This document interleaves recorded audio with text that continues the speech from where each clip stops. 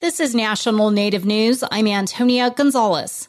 Schools are coming to an end across the U.S., and graduating Native high school students who want to wear regalia at their ceremonies in many cases are not allowed to. In California, a law protects the right to wear tribal regalia at graduation. Christina Onnested reports. California's first Native American lawmaker, Democrat James Ramos, is reminding the near 1,000 school districts and 9,000 schools across the state to respect Native students' rights to wear tribal regalia at their graduation ceremonies. We urge local school administrators to know the law and respect the rights of our Native American students and to celebrate with them and to honor them in allowing them to move forward with their constitutional right to wear tribal regalia. His statement comes after former chair of the Concow Valley Band of Maidu Indians, Jessica Lopez, said she had to argue with school district officials about her son's right to wear regalia at his graduation.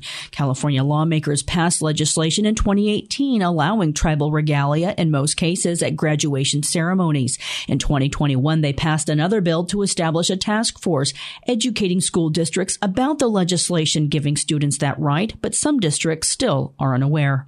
For National Native News, I'm Christina Onnested in California. A Cochiti Pueblo artist opened a new exhibit in Colorado called Virgil Ortiz Revolt 1680-2180, Runners and Gliders. It looks at the Pueblo Revolt of 1680 in a futuristic light. Emma Vanden Einde of the Mountain West News Bureau shows how it's making an impact on visitors. The exhibit opened to the public this month. Jeremy Morton with History Colorado says, this is unlike anything the museum's done before, pushing the boundaries of how history can be taught. Someone who's maybe not a history person, maybe not a history buff, is able to look at this exhibit and create this association of, wow, I didn't realize history could be told in this cool way. It's left an impact on some visitors like Ader Toon, a college history professor in Denver. He's Yucatec Maya, and he says he struggles to remind himself that his people are still here. I think this exhibition brings this idea that we are not just here, but also we are modern. We are part of the future as well.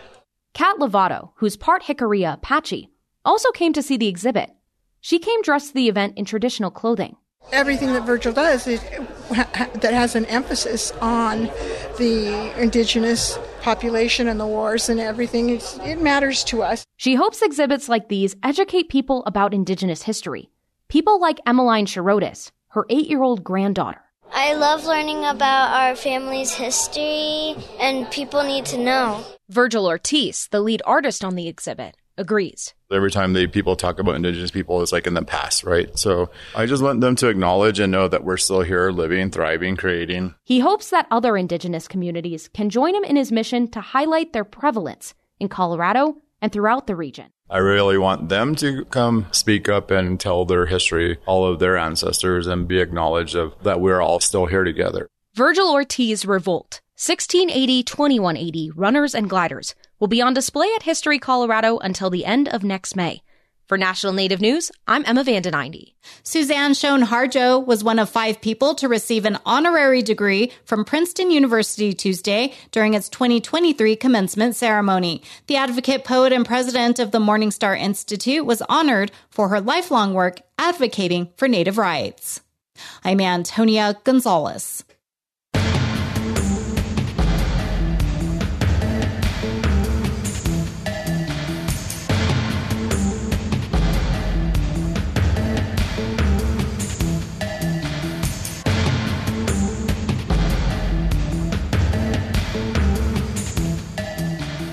National Native News is produced by Koahnic Broadcast Corporation with funding by the Corporation for Public Broadcasting. Support by AARP. AARP creates and connects people to unique tools and programs, helps conserve personal resources, and tackles issues that matter most to individuals, families, and communities. More at aarp.org. Support by the National Indian Education Association's 54th Convention and Trade Show held in Albuquerque starting October 18th. Education Sovereignty. It begins with us. Early bird registration ends July 18th at niea.org.